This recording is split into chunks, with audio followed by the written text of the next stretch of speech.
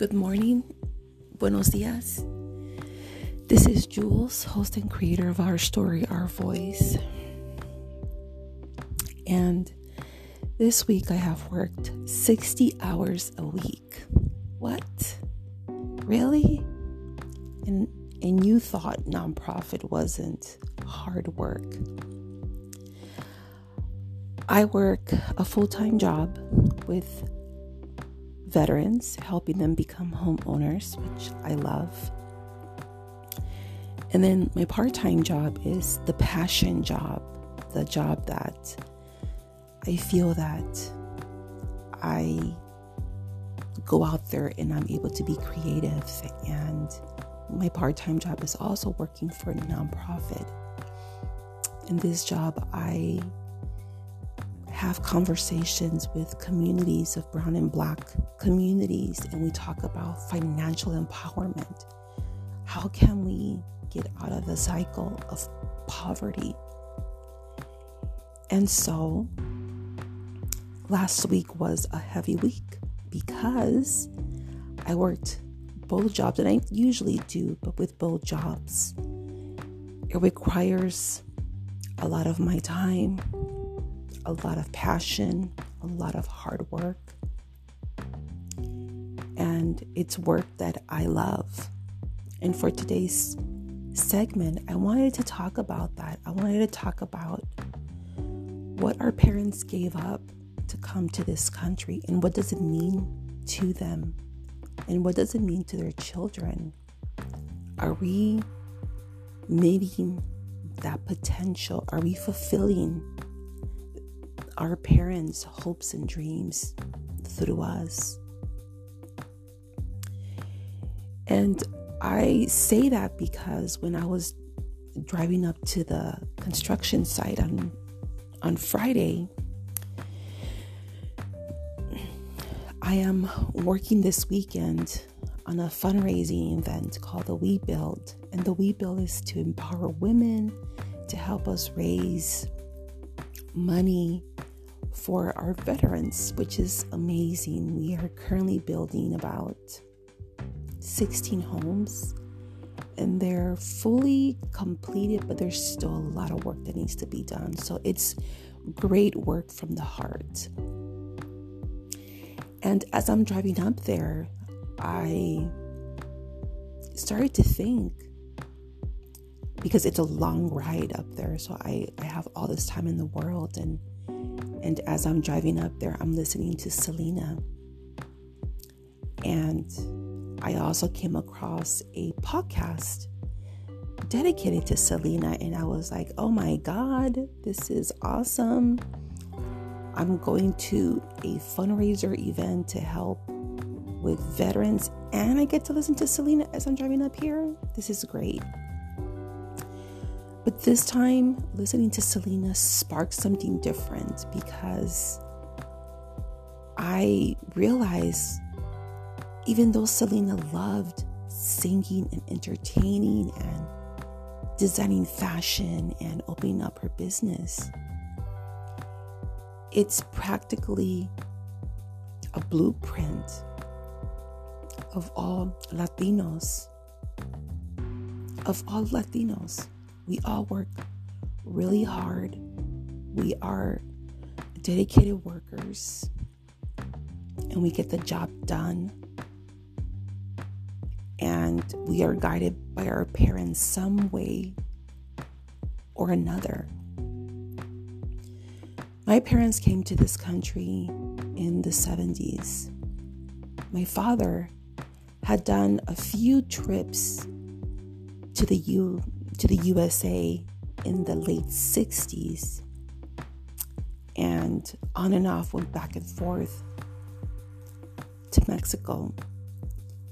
It came the time when my mom was going to make the full move over here with 7 of my siblings and without my father, because my dad was waiting for us here. And I make it seem like I was part of that journey, because I was, even though I wasn't born yet. I was conceived here in the United States. My mother sacrificed everything. And my father did too. My father was a police officer in Mexico. I'm always fascinated to hear about those stories. And my mother, prior to getting married, she was a teacher, a scholar. She reads poetry and she reads books and she understands history and science and math. And she could tell you the directions front and back of proper grammar, how it's used, why it's used in Spanish and in English. My mom would say very humbly that she doesn't know English. No, yo no sé inglés. I don't know English.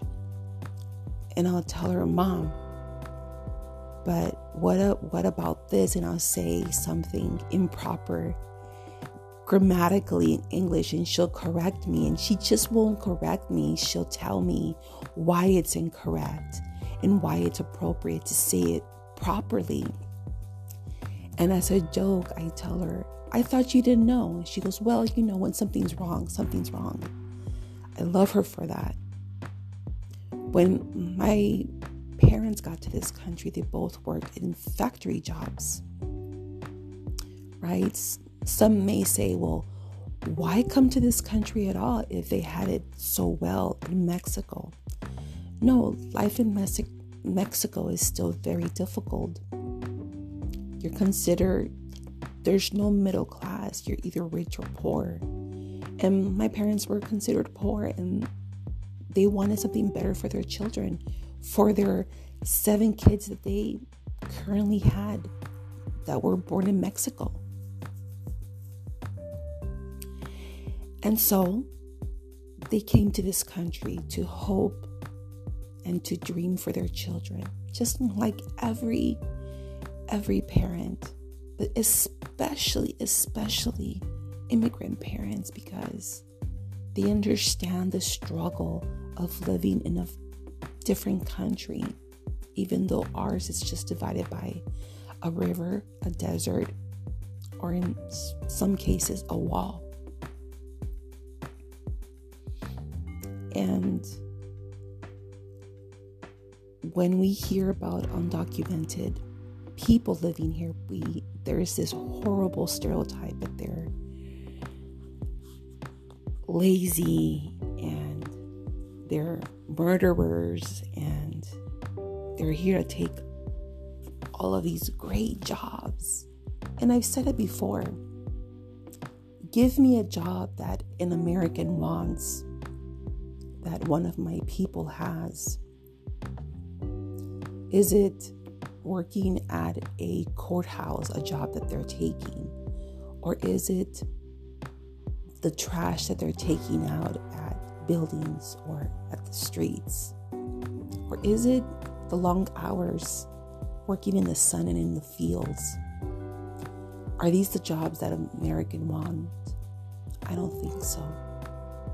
But my people will happily do it. They will happily do those jobs, even if they're threatened every day, even though they'll give them a little bit less of the minimum wage, because they know that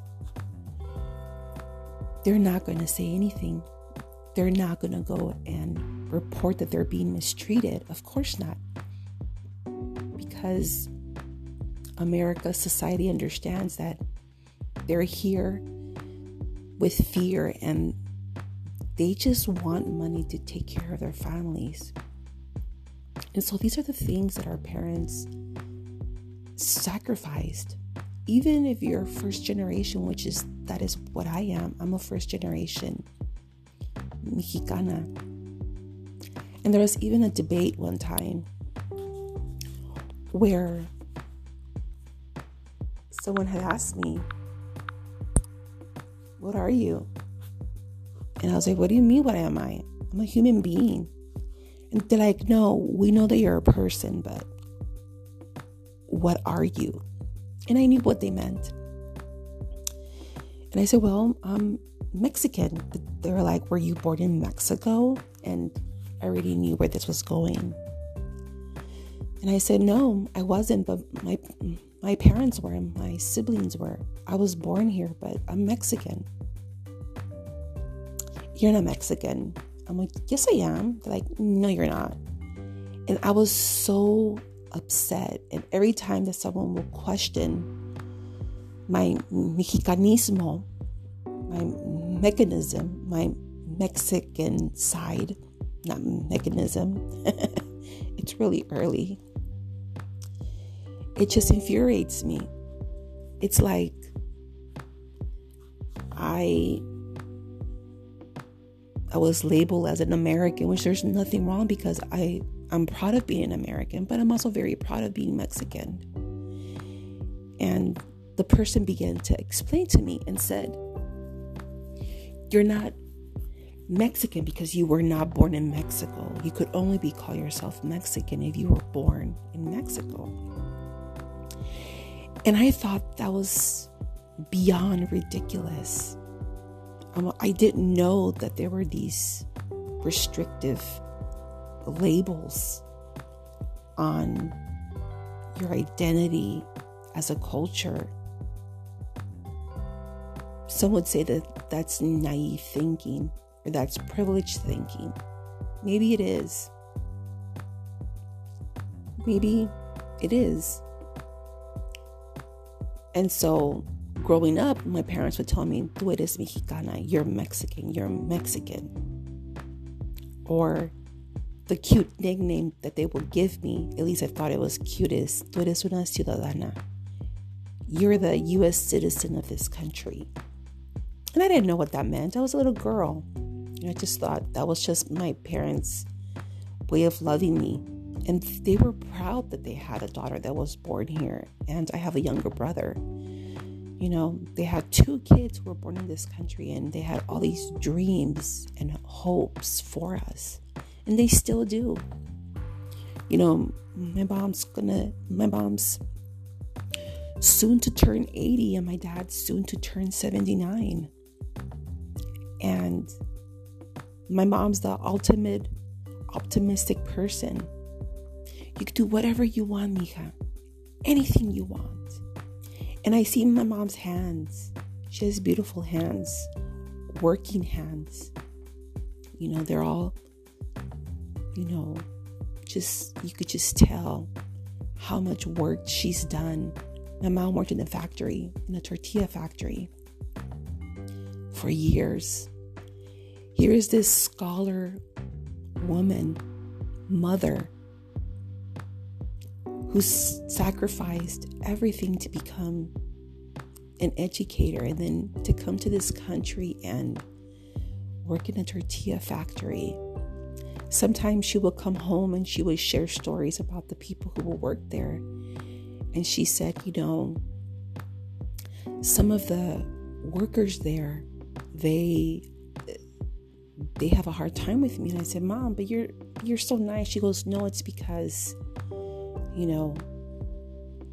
I don't know. I told them, what I was in Mexico, and they laugh at me. They're like, well, that's a joke. What a waste. And I told her, I said, well, Mom, that's not true. And she had this profound look of disappointment in herself, but then she also had this look of, I did all of this for my children. And so only my mother would know what she feels. I can't speak for her. And when I was in high school, I would see her come home, working long hours. She will leave at 5:45 because her ride would pick her up. And she will take off and she'll make her lunch. And then she would tell me, giving me instructions, before you leave today, please pull out the meat from the freezer to the bottom. And there's money in the top of the refrigerator. Go buy milk because, we need milk. That was always the thing. Go buy milk. Milk in that house would go like water because my younger brother and I would just drink milk all the time. Okay, maybe not my younger brother. I am guilty of drinking all that milk, but I loved milk, especially after a long run. Come on, it's like the best drink ever.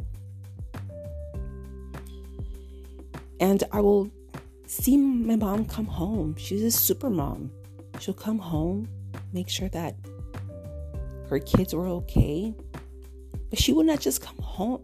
She would just come home and she would check in on her kids. She would have time to be grandma. She would have time to be the mother-in-law because, our house was a revolving door of people. She would have phone calls with my aunt, with her sister, and she would make food, still have time to give her children advice, to discipline her children, the boys who were always in and out of trouble. Sorry, guys. And she would come to my room and knock. She was always afraid just to enter because she's like, I don't know how that room's gonna be. Or she'll tell me, look at this room. What's gonna happen when you go off and you be on your own? You need to know how to keep this room clean.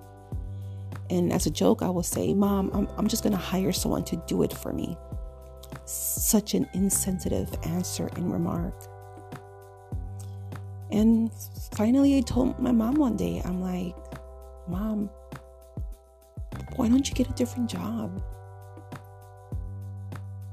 And she just looked at me. She said, this is a job that I'm going to do, but it's not the job that my children will do. We came here for you guys. We came here for you. And Mija, look at me. I'm full of flour. I'm tired. Look at my hands. I hurt. My body hurts. This is no job for any person, especially for a woman. But that's why I'm here and had you, so that way you could have everything that you ever wanted. But you're going to have to work hard for it because I'm not rich. Your family, we're not a rich family. We're a poor family. We're not poor. But I know that we don't have anything to give you for when you graduate from high school. So you go to college and you work really hard, put in the hours. Just remember that this is for you. This is for your future. And my mom would tell me, look at me. This should be enough for you to want to do something great for yourself. And I would look at my mom and I would hug her with all that flour powder of the factory. And I used to love how she would smell. She'd say, Mija, I worked all day. I'd say, no, Mom. And she will have dust in her hair, in her glasses, in between the crust of her nose. I know that sounds gross, but hey, that was how my mom looked after work. I loved it. If you have parents who have the privilege to not work in a factory, that is amazing. Praise them. Thank God that your mom or dad doesn't have arthritis or health problems due to the job that they worked in. Hard work is hard work. And so when I was driving up to my job this weekend, yes, it was going to be a long weekend, and I'm not used to hard labor for me. And even that statement sounds very privileged. But it's because I always knew that I was going to do something different with my life. But the parallels between me and my family and my culture is that Latino children who were born here, they are still hard workers. they are still dedicated workers. They put pride into the work that they do.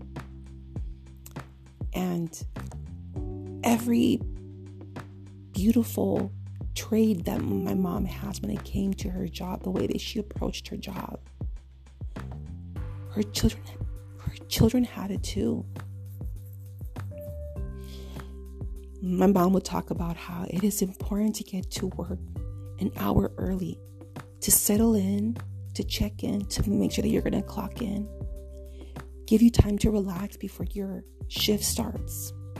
Get there an hour before, no less. If you get there early, then you're on time. And if you get there on time, then you're late. Do every job at 120%. As long as you know that you've done a great job. That's all that matters. And everything that my mom talked about, that she taught me about how to approach my jobs, that is exactly how I do every job. And because of my mom and my dad and their sacrifice to this country, here I am, working in 2 jobs that I love. I'm tired, but I love. In one job, I help a wonderful community of veterans. So important work because they sacrificed everything for us to be safe in this country. So absolutely, I'm going to go and give it 130% again today. And then I have my passion job where I get to go out and talk to people who look like my parents, who look like our abuelitos or our tias, or that cousin who